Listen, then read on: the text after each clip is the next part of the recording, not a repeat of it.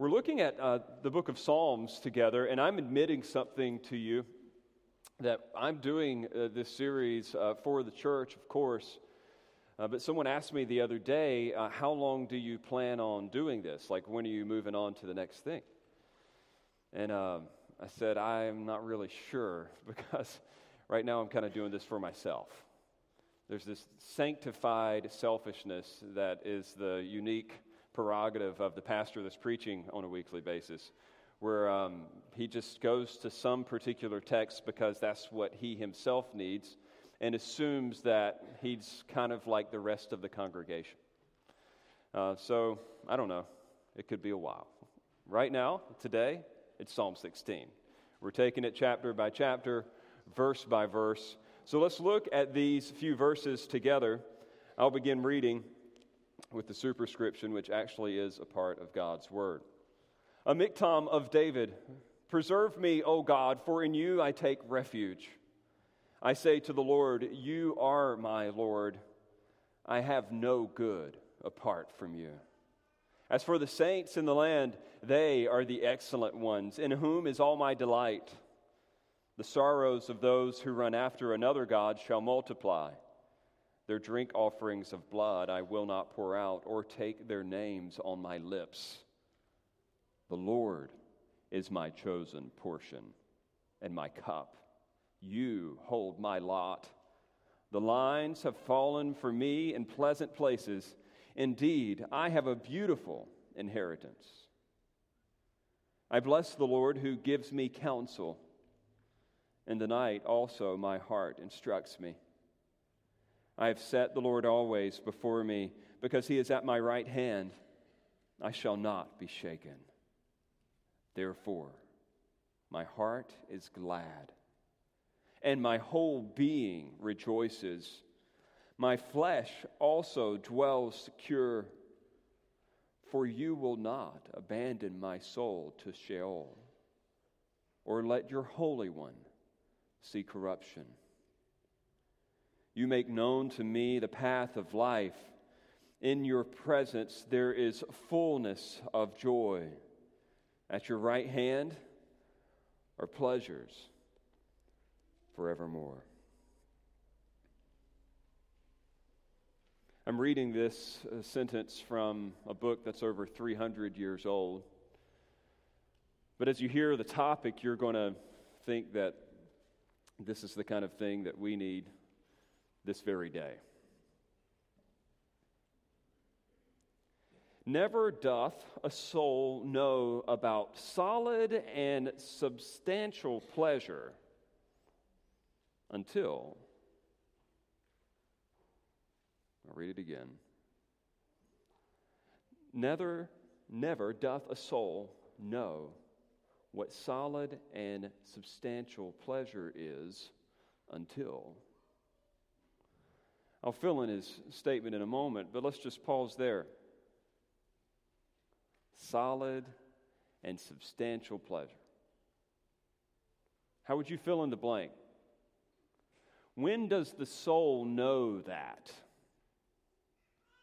When does your soul know that?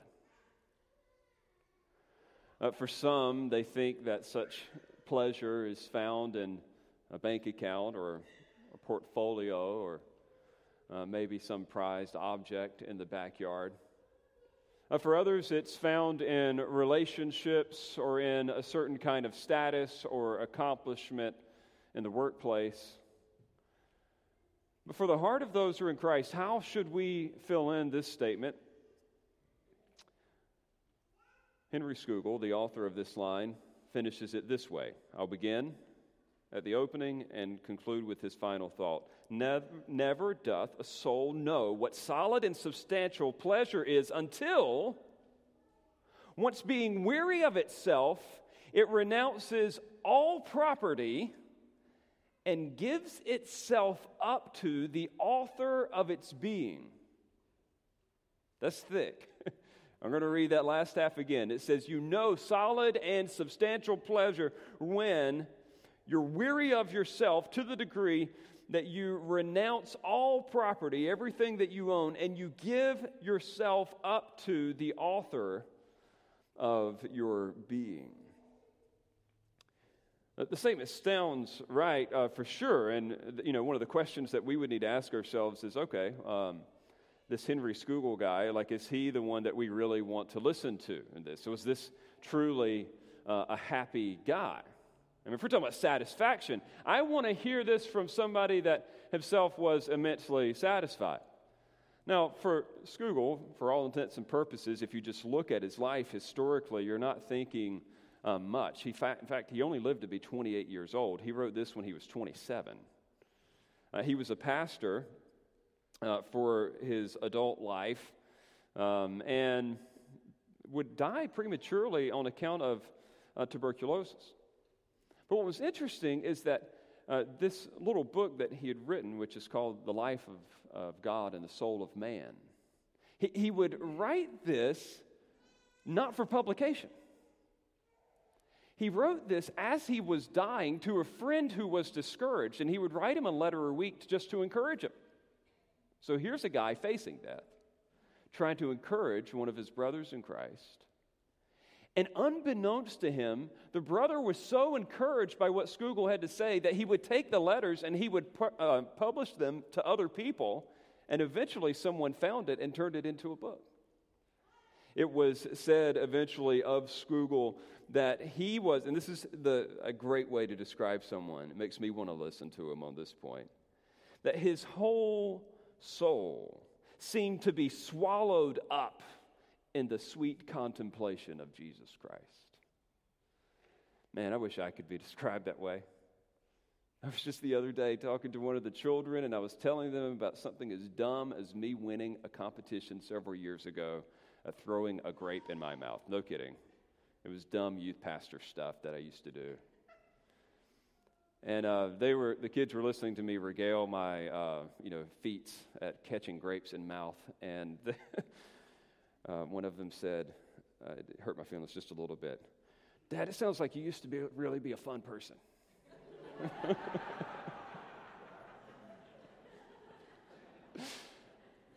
was like, man, what kind of impression am I giving off? I don't enjoy life anymore. It seems that Scougal was the kind of guy that you would say, yeah, this is a really satisfied person. He really loved his life, and he attributed it directly to Jesus. It's one thing for us to learn from historical heroes and see, I want that. I want to be characterized by that level of satisfaction, that level of pleasure. I want people to see me as that happy in the Lord. But the bigger question, though, is how do we get there? How do we get there? And this is where I'm grateful for the Psalms. They cover the full range of emotion. We've hit some pretty low lows of late in this particular book. But this one is where things begin to turn upward again. And what's so unique about Psalm 16 is it drips of pleasure language. But the circumstances don't lend themselves to pleasure. Like what you'll find in this text from reading it carefully is that it seems that the psalmist is actually facing his own death. There's this opening prayer where he says, "Preserve me, save me, rescue me, O God." And then he moves on to be praising the Lord. And right before he gets to the conclusion of the psalm, he will actually praise God for what he thinks he will provide for him at the moment of his very death, when his body experiences corruption. It's one thing to write Psalm 16 after a beautiful vacation at the beach.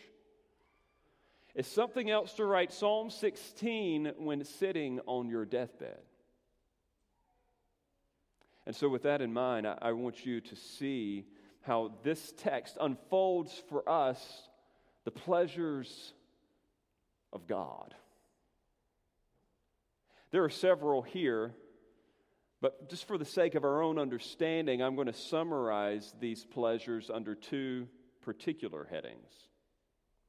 The first is God's exclusive goodness. That's something that should bring us pleasure, his exclusive goodness. You'll see that in verses 1 through 6. And then the second particular pleasure by which we ourselves can be pleased is his eternal guidance in verses 7 through 11. His exclusive goodness and his eternal guidance. Let's look at this first pleasure that can be found in God in those first few verses. A miktam of David. I won't even comment on that because no one knows what that means. Clearly, it's some kind of a musical term, but beyond that, we see that the opening line of this psalm is indeed a prayer.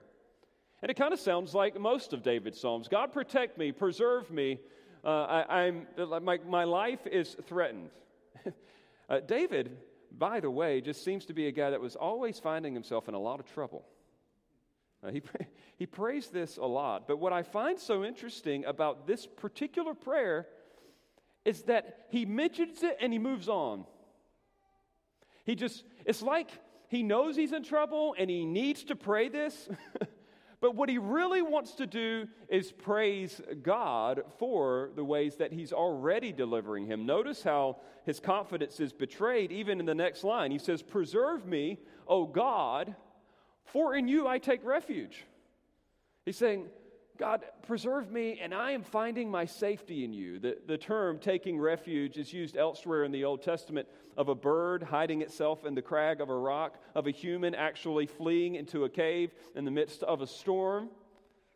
Or even one of my favorites is actually that of a hardened soldier taking up a shield. The shield is his refuge. It is that which protects him. David is saying, God, protect me, but I already know that you're my protection. I know that you stand between me and whatever threatens me.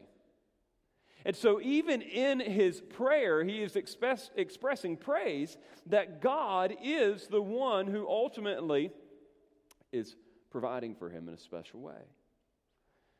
He says, "For in you I take refuge." And then notice specifically what he unpacks as this refuge, what he finds to be so protective in this life-threatening situation. Verse 2, he says, "I say to the Lord," he begins to give a testimony here, and he's calling out Yahweh specifically, the God of the Bible.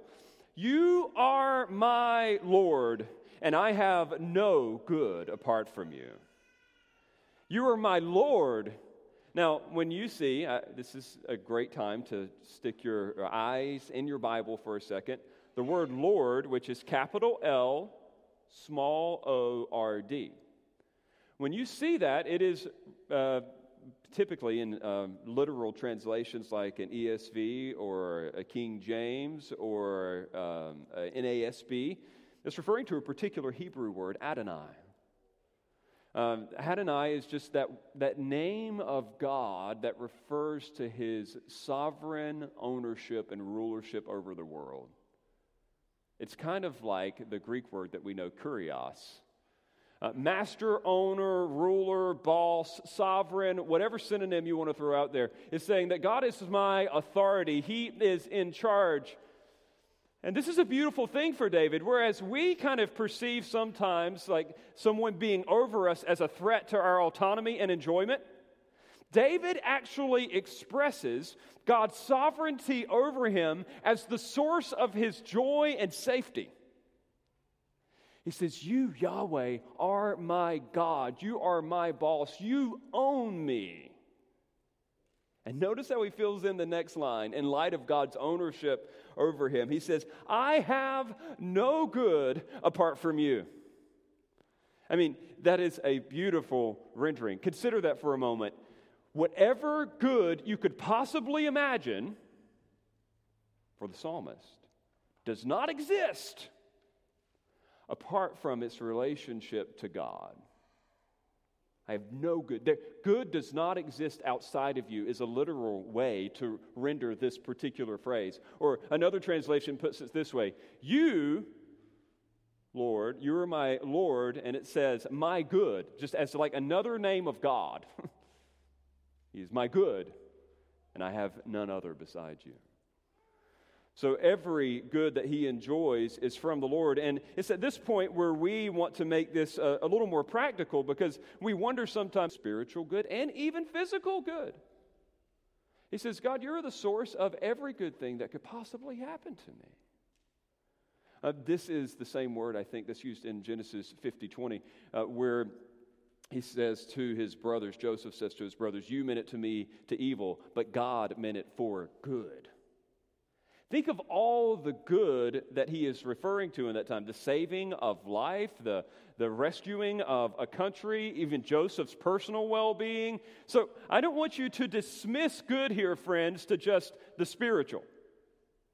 Sometimes I think we emasculate the Psalms by trying to spiritualize something which wasn't actually supposed to be spiritualized. He wants you to think of any good thing that you could possibly think of, and he wants you to remember that it ultimately comes in relationship to God, to the Lord, the owner, the master, the ruler, the boss. And so this is why he's praising God as his exclusive good. He is pleased even in the midst of this trouble. And so he gives this opening statement, and notice this, how his praise for these pleasures that are offered by God extends from what I'll call the vertical to the horizontal. What David enjoys isn't just the good things that come directly from God, but he also broadens this category out to God's goodness that he experiences through other people. And there's a group of other people in particular. In verse 3, it names it. As for the saints in the land, they are the excellent ones in whom is all my delight. Now that's a fascinating way to express praise to God. Normally, when we think of praising God, we think of thinking of Him only. We think of third-person plural. Singular. You are my God, and yet here he is expressing praise to God on account of the people around him. The saints here is very similar to the way that it's used in the Old Testament. It just means holy ones. It's not talking about that which the Roman Church canonized and put into some special category. It just means holy ones, those who are set apart. Who were the set apart people in this particular grammatical and historical context? It would have been the Israelites. Those who also believed in Yahweh. He says, the saints in the land, they are the excellent ones, the noble ones. He views, this is fascinating to me, he views the other believers, I'll use that to modernize. He views the other believers around him as just like the cream of the crop, the best that there are. He views them as royalty. That's actually the term here, excellent ones, the noble ones. He really loves the people of God to the degree that he says, in them, in whom is all my delight. Could you imagine, friends, if we actually viewed the believers around us as the source and expression of God's grace to us? Sometimes we think that other believers are some type of obstacle or hindrance to our enjoyment of God. So, man, church would be really great if it wasn't for all these people. And yet David, even in this Old Covenant context, actually sees an expression of God's goodness that is uniquely found in his relationships with other people who believe the same way as he does. Friends, you need the people of God around you more than you imagine. This is one of those unexpected sources of the satisfaction of God. In times of trouble, in times of distress, it is easy for us and appropriate at times to withdraw and to be alone, and yet Satan would keep you there, and God ultimately would lead you into relationship with others, because it is through that his grace is known. David recognized this. He saw it as part of God's exclusive goodness. There is a special grace that the people of God have in their relationships with one another. I feel so sorry, and I'm not saying this in an insulting way. This is truly my heart. I feel so sorry for those Christians who have been duped into believing that, to quote George Jones, me and Jesus got our own thing going. Like those who, especially in a post-COVID or current COVID culture where they have truly isolated themselves and be like, oh yeah, I found the ticket. I can live stream. I don't need people. I've got podcasts. I've got Christian books. And yet, the text, even in the Old Testament, is saying, this is a unique pleasure that God offers you. And friends, you know this to be the case. I think that relationships, especially for introverts, are kind of like showing up to the gym. You never really want to go, but once you're there, you're glad you're there. In a similar way, some of you are like, man, I'd be way better off by myself. But you know it's true. Once you get around the people of God, it was worth it.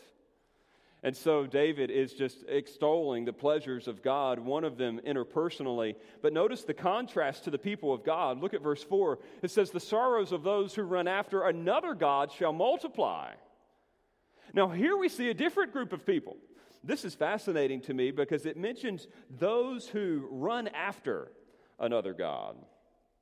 The word run after there in the Hebrew could also be translated, interestingly, to buy or to acquire.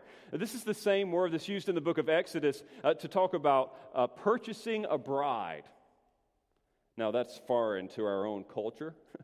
We don't really do that. There's no dowry typically that is extended to the father of our beloved. And yet, there is a sense in which men still in this culture and generation drop a good chunk of change to enter into a marital relationship, and it typically consists of a rock on a ring. It is an expensive endeavor, at least to follow our own cultural norms, to enter into a marital relationship. I'm sure you can get it done for cheap in Vegas, but I know that in most places, this is a rather expensive endeavor. And what you're recognizing in this is that there's some investment involved. What the psalmist is actually saying is that there's this other group of people who are, the text says, running after, but I would say buying after other gods. The text says another God. The word God isn't there. It just means another. Anything other than Yahweh. Anyone other than Yahweh.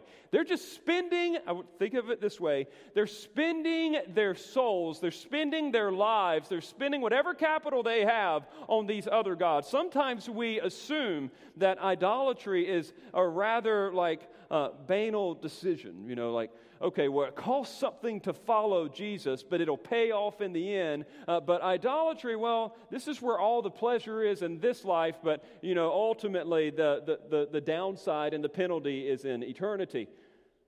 Even in this life, friends, there are costs associated with not following after Yahweh. He says these people are spending themselves. That's why I very much enjoy modern writers who do a good job at calling out idols of the heart. We have a little book on our back wall by Tim Keller, who I don't agree with everything the man has ever written. The book Counterfeit Gods is fantastic. And he does a good job at actually showing what the modern idols are in our own day and how they cost something. I mean, think about people who worship at the altar of success. What does it cost them? It costs them their time and energy with their children. Think of the young lady who worships at the altar of sexual appeal. She is paying beyond all recognition, at least her own soul and satisfaction with the insecurity that comes from wanting to please the next person visually. I mean, these are payoffs that are happening right now in this very life. And so the psalmist is providing a contrast. He's saying, look, there is a unique joy that is only found in God. And I want you to note that there is this other group of people who are paying their souls to another. And notice what happens. They pay all that money up front, and it says, here's the result, the sorrows of those who run after another god shall multiply. The word sorrows here is the same word that's used in the book of Job to refer to his sores. It is talking about the physical and emotional pain in this life of pursuing another. There is an exclusive goodness found in God. You can try to seek satisfaction elsewhere, and it may seem to be satiating in and of the moment, but friends, it is killing you. One of our interns was telling me the other day about a show that he watched in which it was putting individuals through survival scenarios. And I didn't know that this was actually a thing, but when people are actually stranded out in the ocean, there does come a time, even though mentally they know they shouldn't do it, where they drink the water. And it seems to slack the thirst for the moment, but it's killing them from the inside. They don't even realize that this is actually bringing them down. And I think that's what's happening in this psalm. He's warning us that don't drink the water. Don't find satisfaction here. It will multiply sorrows. David says, I'll have no part of this. I will stay away from this. I know, as one of the prophets says, that these are broken cisterns. Notice he says, they're drink offerings of blood. I will not pour out or take their names on my lips. This is just a modern way of saying that he will get out of Dodge when it comes to idolatry. He doesn't want anything to do with it.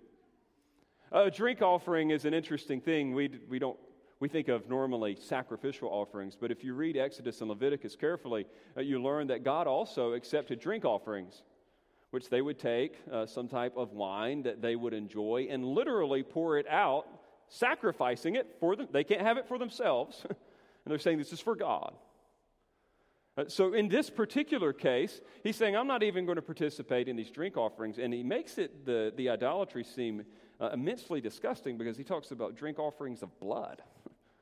And we don't have any instance of a drink offering of blood accounted for us in the Old Testament. The Jews certainly didn't do this, but it does seem to be a unique offering associated with those who were idolaters. And he's saying, this is disgusting, this is nasty, I don't want anything to do with their drink offerings of blood. And then he adds, I won't even take their name on my lips.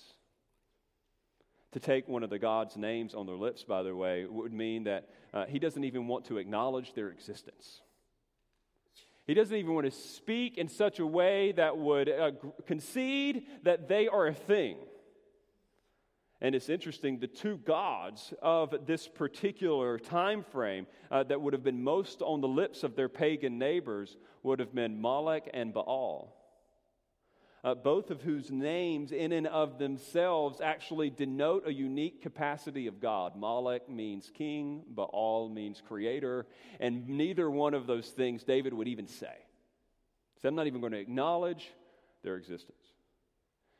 And friends, I think what we see here is that this is the picture of a satisfied man. He's not looking to worship in other places. He finds exclusive joy in God and in his people. And now notice how he brings this around to a practical note in verse 5. This is a beautiful picture. He says, the Lord, that's all caps, Yahweh, is my chosen portion and my cup. You hold my lot.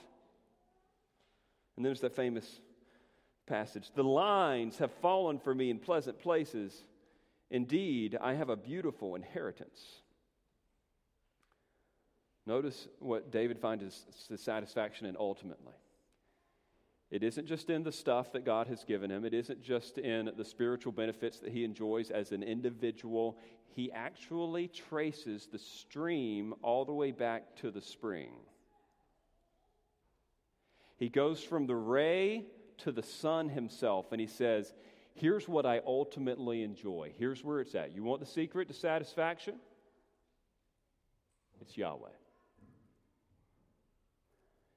Yahweh is my chosen portion. That is the word that would refer to the allotment of land, particularly in the book of Judges. You remember that. They were to come in, they were to conquer the land, and God told them ahead of time, hey, you're going to get this particular place, this tribe's going to get this tribe's going to get that one.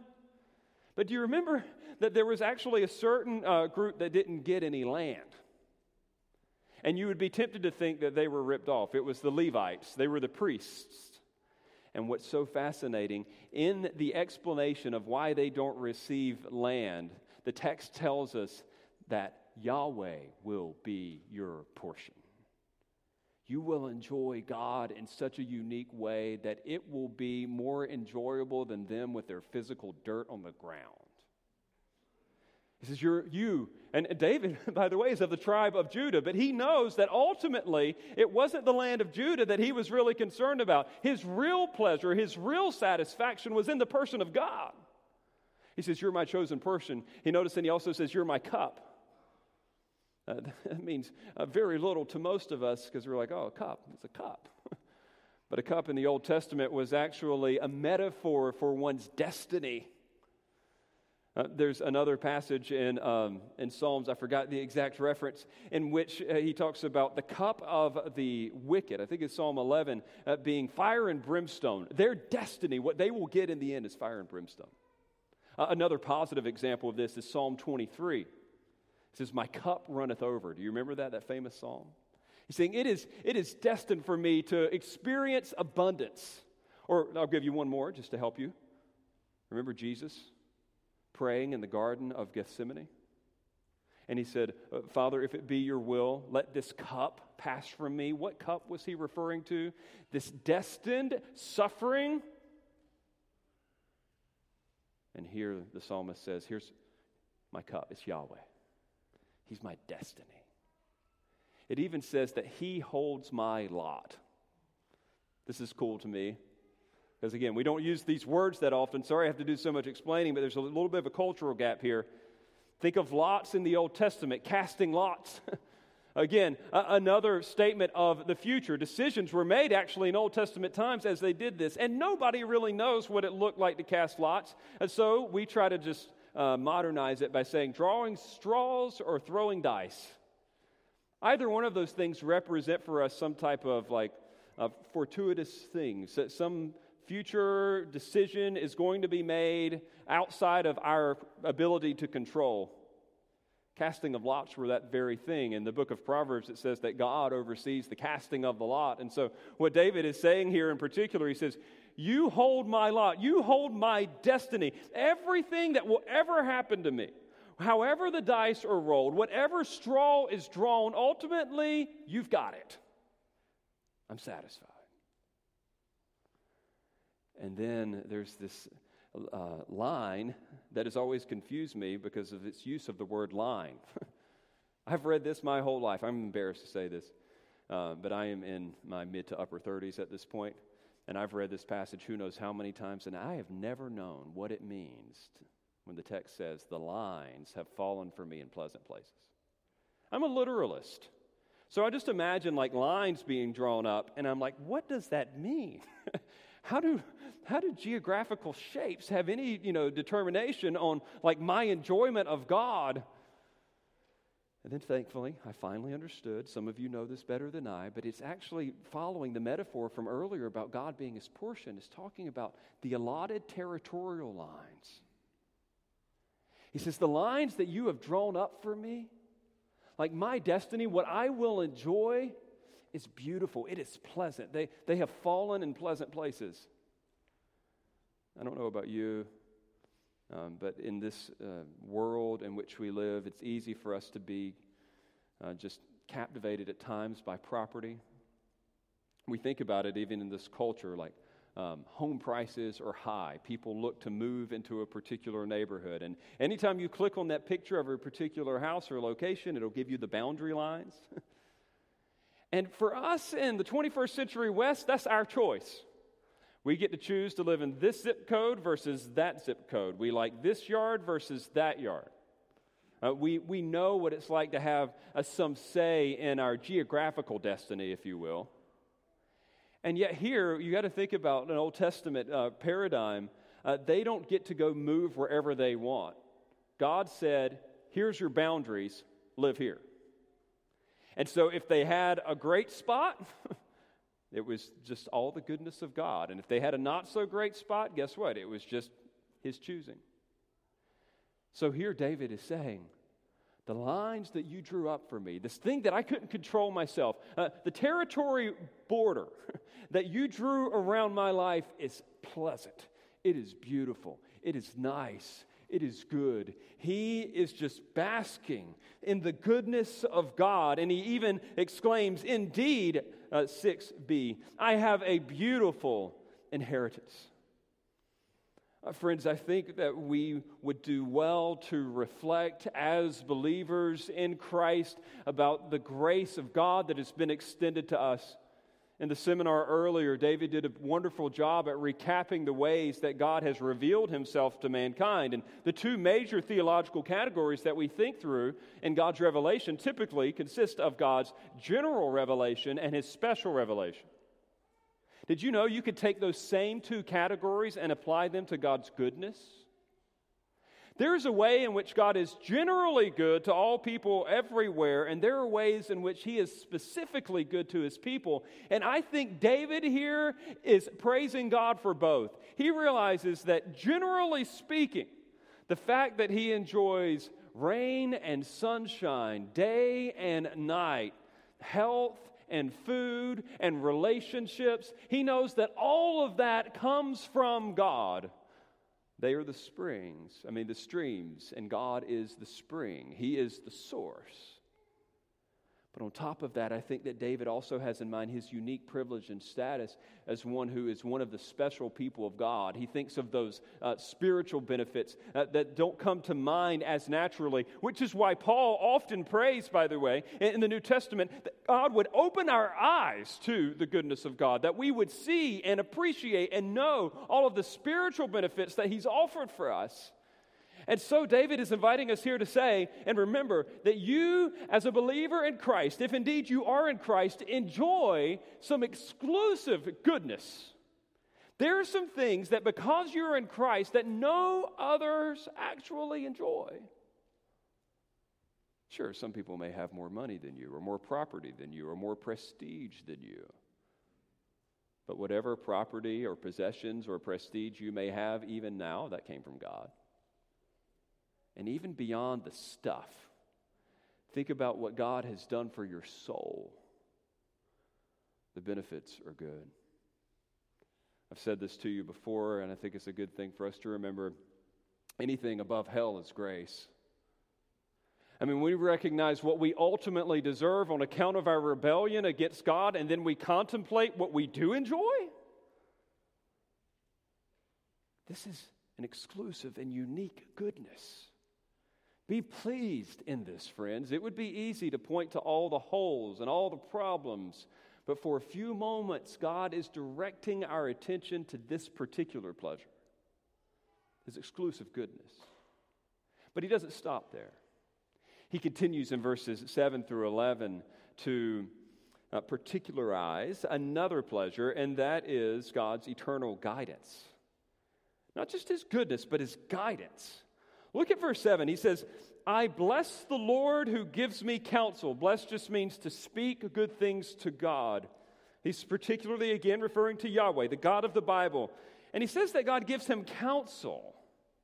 And notice the second part of the verse. In the night, also my heart instructs me. David recognizes that God guides him in unique ways. God guides him in this, the expansion here is rather interesting. In the night, my heart also instructs me. How does God guide you? How does God guide his people? This is a great question, especially for anyone trying to make a major life decision. I mean, you have to make these decisions on a regular basis. Do I work in this place or that place? Do I marry this person or that person? Do I go to this school or that school? Well, we need to remember that God has this unique way of working and guiding us through his word. David would have been primarily thinking about God's special revelation in the word. What he had at that time was Torah.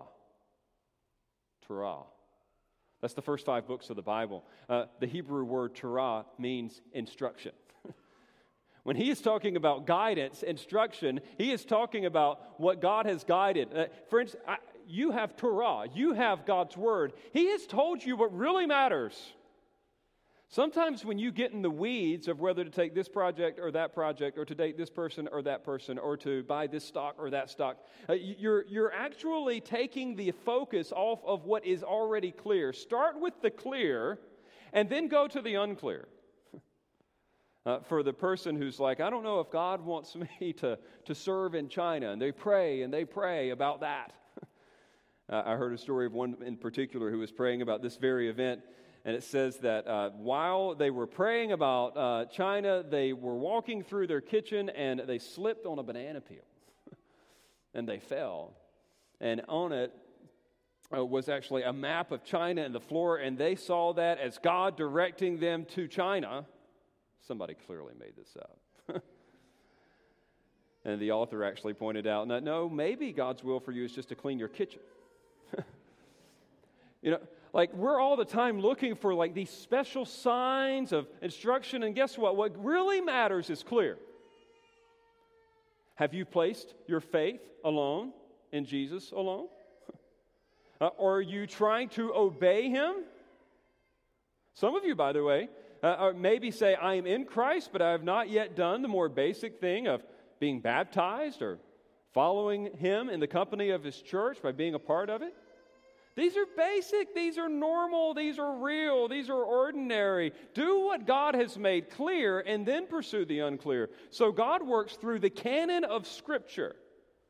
But then David also allows for conscience. Notice this. He says that there's these times in which in the night, he says, my heart also instructs me. If you've got a Bible with a little number there, you can follow it to the bottom. This is interesting. It says, my kidneys instruct me. Many a woman in this church knows what it means for your kidneys to instruct you in the night as you make multiple trips to the bathroom. But I do not think that is what the author has in mind in this particular point. When he says, my kidneys, he is referring to the internal part of him. I don't know about you, but I do have certain seasons in which I have extended sleepless nights.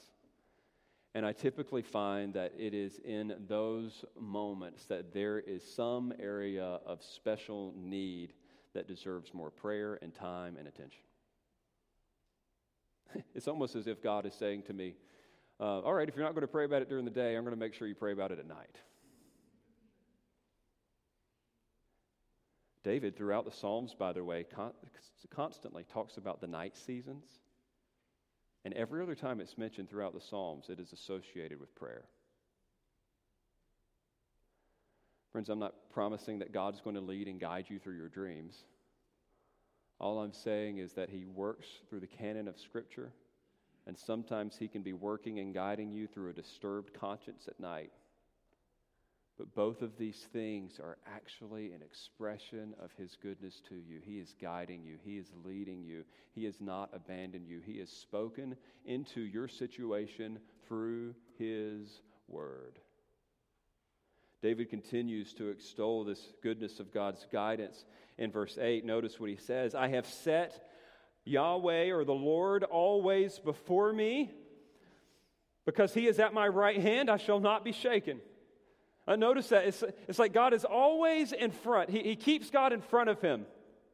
That's where leaders go, in the front. So he's saying, I have set the Lord always before me. I'm always trying to follow behind Him. I want Him to be first. And then notice this, because He is at my right hand, I shall not be shaken. You're probably thinking, well, what does it matter if it says right hand or his left hand? Well, right hand was the position of prominence.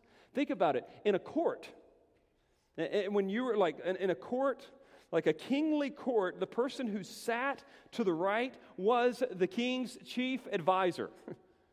When he says here that Yahweh is at my right hand, he is saying that Yahweh is my chief advisor. I go to Him first when I'm trying to make a decision. It's Him that I'm relying on. He's my go-to. He's my go-to. Friends, when you get in those moments of duress, when you're trying to plan out your life, what is your North Star and what is your go-to? The North Star would be that thing that is the number one thing that guides all other things, the decision by which you make all other decisions. For some people, it is how much money you make or what this will mean for your family. But for some, it's God. What would please Him?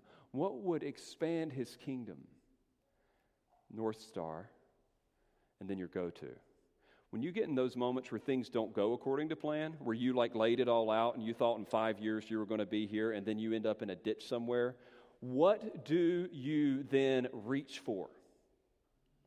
What do you depend on to get you out? For some it's food. For some, it's buying stuff. For some, it is relationships. For some, it is social media or streaming media. And for some, it's Yahweh. He's at their right hand. And what he says in light of this, of God being his North Star, God being at his right hand, being his go-to, is that because of this, because he is at my right hand, I shall not be shaken. I am established. My life is solid. God is guiding me in great ways. I say this to my wife all the time. I feel like we are regularly millimeters away from a horrific decision. I look back at decisions and I'm like, man, I could have gone here versus there, or I could have, trained at this place versus that place. I mean, and I just look back and we were always like this far away. And I look and I'm thinking, thank you, God, for where you have put me. And I think to whatever degree, I know I haven't done this perfectly, but I know that generally speaking, God indeed has been my North Star. He has been at our right hand. And I can say this life is solid on account of him. Friends, the New Testament counterpart of this is what Jesus would say in Matthew chapter 6. You remember this well, don't you? Seek ye first the kingdom of God, and all these things shall be added unto you. What things is he talking about? The basic needs of life, that which you need to live. Just keep putting him first. He is your eternal guide. He leads you. He guides you. He shows you what's right. And sometimes it doesn't make any sense. It seems like, man, this will not lead to pleasure. This will not lead to good. This will not lead to stability. But give God's word a chance. It always turns out in the end. David says, God, you are my eternal guide. And notice this. His confidence in God's guidance takes him up to the very point of death. Look at verse 9. He says, therefore, my heart is glad and my whole being rejoices. My flesh also dwells secure. Now notice this. He's expanding upon what it means to not be shaken. And he says, my heart is glad. That internal part of me, there's gladness there. My whole being rejoices. This means, again, the internal part of me. And notice my flesh, dealing more with even his body. He says, my flesh dwells secure. That phrase means just to lie down and to have rest. He is at peace. This guy is totally at peace. Why? Look at verse 10. Here's the reason why. This is why he's so secure. For you will not abandon my soul to Sheol, or let your Holy One see corruption. There's 3 ways that interpreters through the years have tried to interpret verse 10. It's kind of tricky. In its original context, some people will assume, typically liberals, will assume that, David really had no understanding of God being able to work in supernatural ways.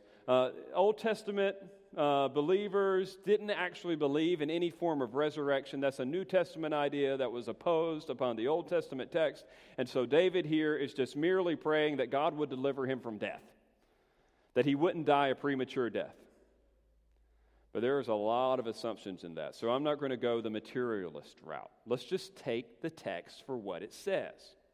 Here's what it says. I'm confident because God will not abandon my soul to Sheol or let his Holy One, literally faithful one, see corruption. Friends, I don't know how you're reading this. I'm not trying to do reader response here, but I'm just trying to be fair with the text. It looks like to me that David has zero expectation of being fully and finally abandoned to the grave. Sheol is the Hebrew place of the dead, often associated with torment and punishment. And he's saying, that's not going to happen to me. I will not be abandoned to this. He says, nor will you let your Holy One see corruption. Look at again, these are fascinating, these little numbers sometimes that have alternate translations. So you find the 6 there and you go to the bottom and it says the pit. It is literally talking about a pit into which bodies are thrown and decay happens. That's why the word corruption is even used here. David's saying, I'm not going to be left in this state. So I don't think David here is just merely saying, okay, God, you're going to get me out of hard places so that I don't die this time, but I die at the right time. I don't know about you, but I'm not like cheering in my seat reading that. They're like, oh, okay, well, I get a few more days. I think David actually has something more in mind here. He's expecting something beyond just premature death. He's expecting full and final deliverance from death. And the reason why I know this to be true, not just on account of what I see in other places in the Old Testament, but the passage that we read earlier in which we had apostolic interpretation of this very psalm, we understand that there would be one who would actually experience death, who would go to the grave, and would not suffer corruption. In Acts 2, I want you to understand this because this is kind of like the climax of this particular passage, this is like extending some hope that there would be one who would beat the ultimate enemy of death. I don't care what you enjoy in this life, friends. Emotional, relational, physical, financial. It's all going away one day if death gets its way. I mean, you want to talk about pleasure, you just can't be too happy if there's a time limit on all these things. And so we have to figure out a way to get past the death part. And this is what the text is speaking to. The reason why Peter was able to preach so authoritatively on that day of Pentecost and call people to repent of their sin and confess Jesus is because there finally was someone who physically had overcome man's greatest enemy, death. And he said, listen to this one. Nobody's ever beat this before. Here's the true fulfillment of what was prophesied so long ago in Psalm 15. Basically, what they read in Psalm 15, they were like crossing their fingers and hoping that, okay, I hope what God says is true, but nobody's ever been able to prove it. I hope that God will one day deliver us from death. I'm just trusting Him on that.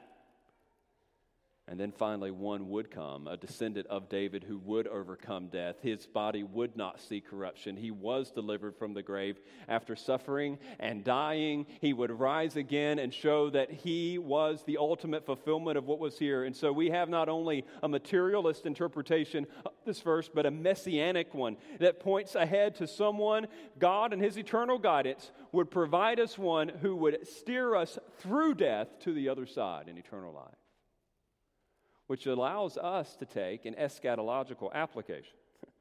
So you can look at a materialist interpretation and then a messianic examination and take this to its final step, which is an eschatological application. What does this mean for us in the end?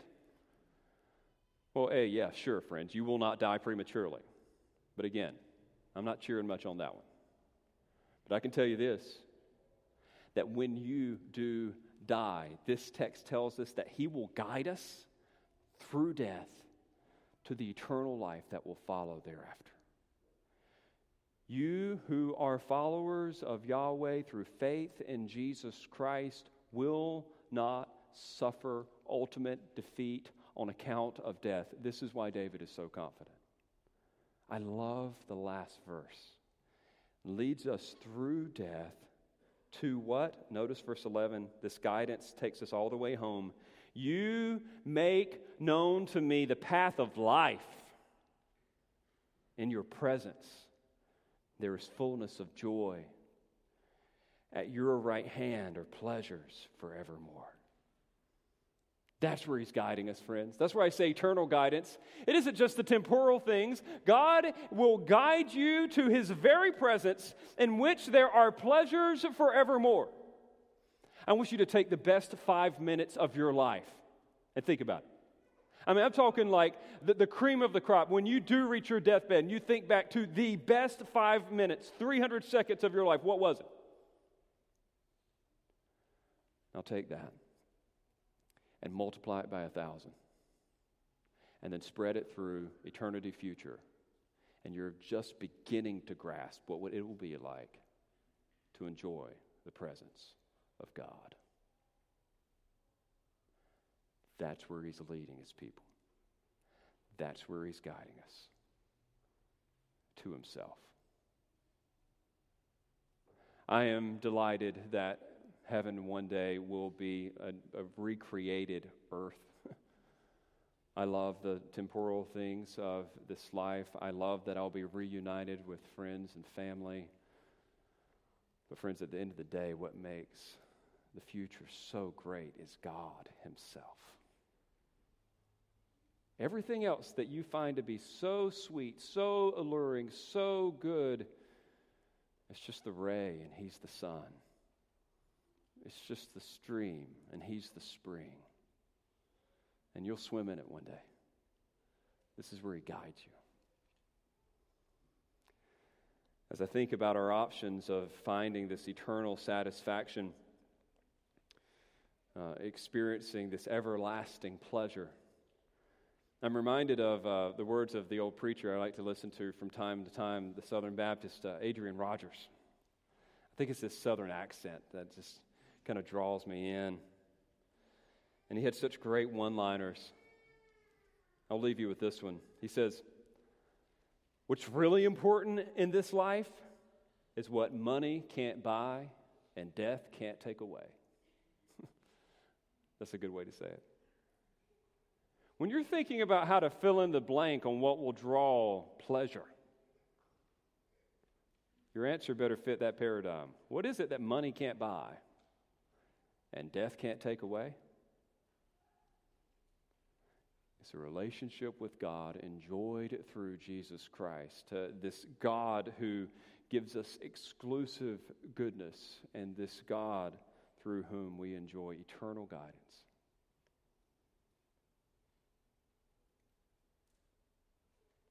I don't know everyone here today. Every Sunday I see people I don't know.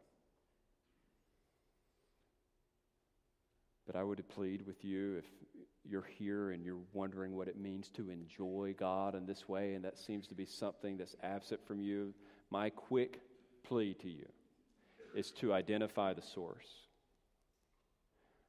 I know that you know temporal happiness from many different avenues and ways, but follow it all the way back up to its source. It comes from God. And think about it. You enjoy it despite your sin and rebellion against it. But you will only enjoy it in this life. Did you know that the New Testament says that it is the goodness of God that leads you to repentance? You know why God has been so kind to you? He is drawing you to Himself. He wants you to understand that you will thrive most in relationship with Him, and your sin stands in the way. But if you repent of that, turn from that, and you trust in the finished work of His Son, you will enjoy Him not only in this life, but eternally in the life to come, and avoid the eternal perdition and damnation that comes to all those who rebel against Him. Identify the source.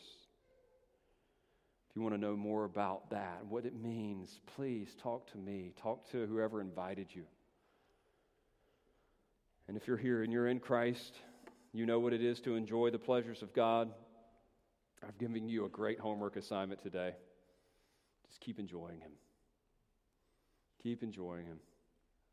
Don't look to the broken cisterns of sin. Just continue to find your satisfaction in Him and Him alone.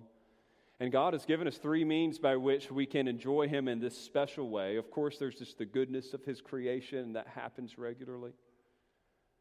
But the means of grace that He has offered for us to experience this are His Word, prayer, and the church. Friends, we need to be reminded sometimes that all the good that we do enjoy ultimately comes from God. Stay in His Word. Be informed by His Word. It reminds us of what really matters and what good really is. Pray.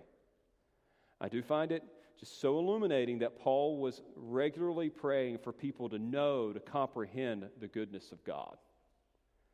I think we would be wise to pray in similar ways. If your heart is down and you find yourself a little more morbid than usual, I would encourage you just to spend some time praying that God would open your eyes to His beauty, that He would open your ears to the symphony of His grace. And in the church, one of God's greatest gifts to you is in His people. And I know we're broken, and I know we mess it up sometimes, but the net gain, outshines the loss. Continue to enjoy the special people of God who are characterized by belonging to churches just like this one, regularly listening to the preaching of the gospel and practicing the ordinances of baptism and communion. This is what marks out that special community. This is God's grace to us.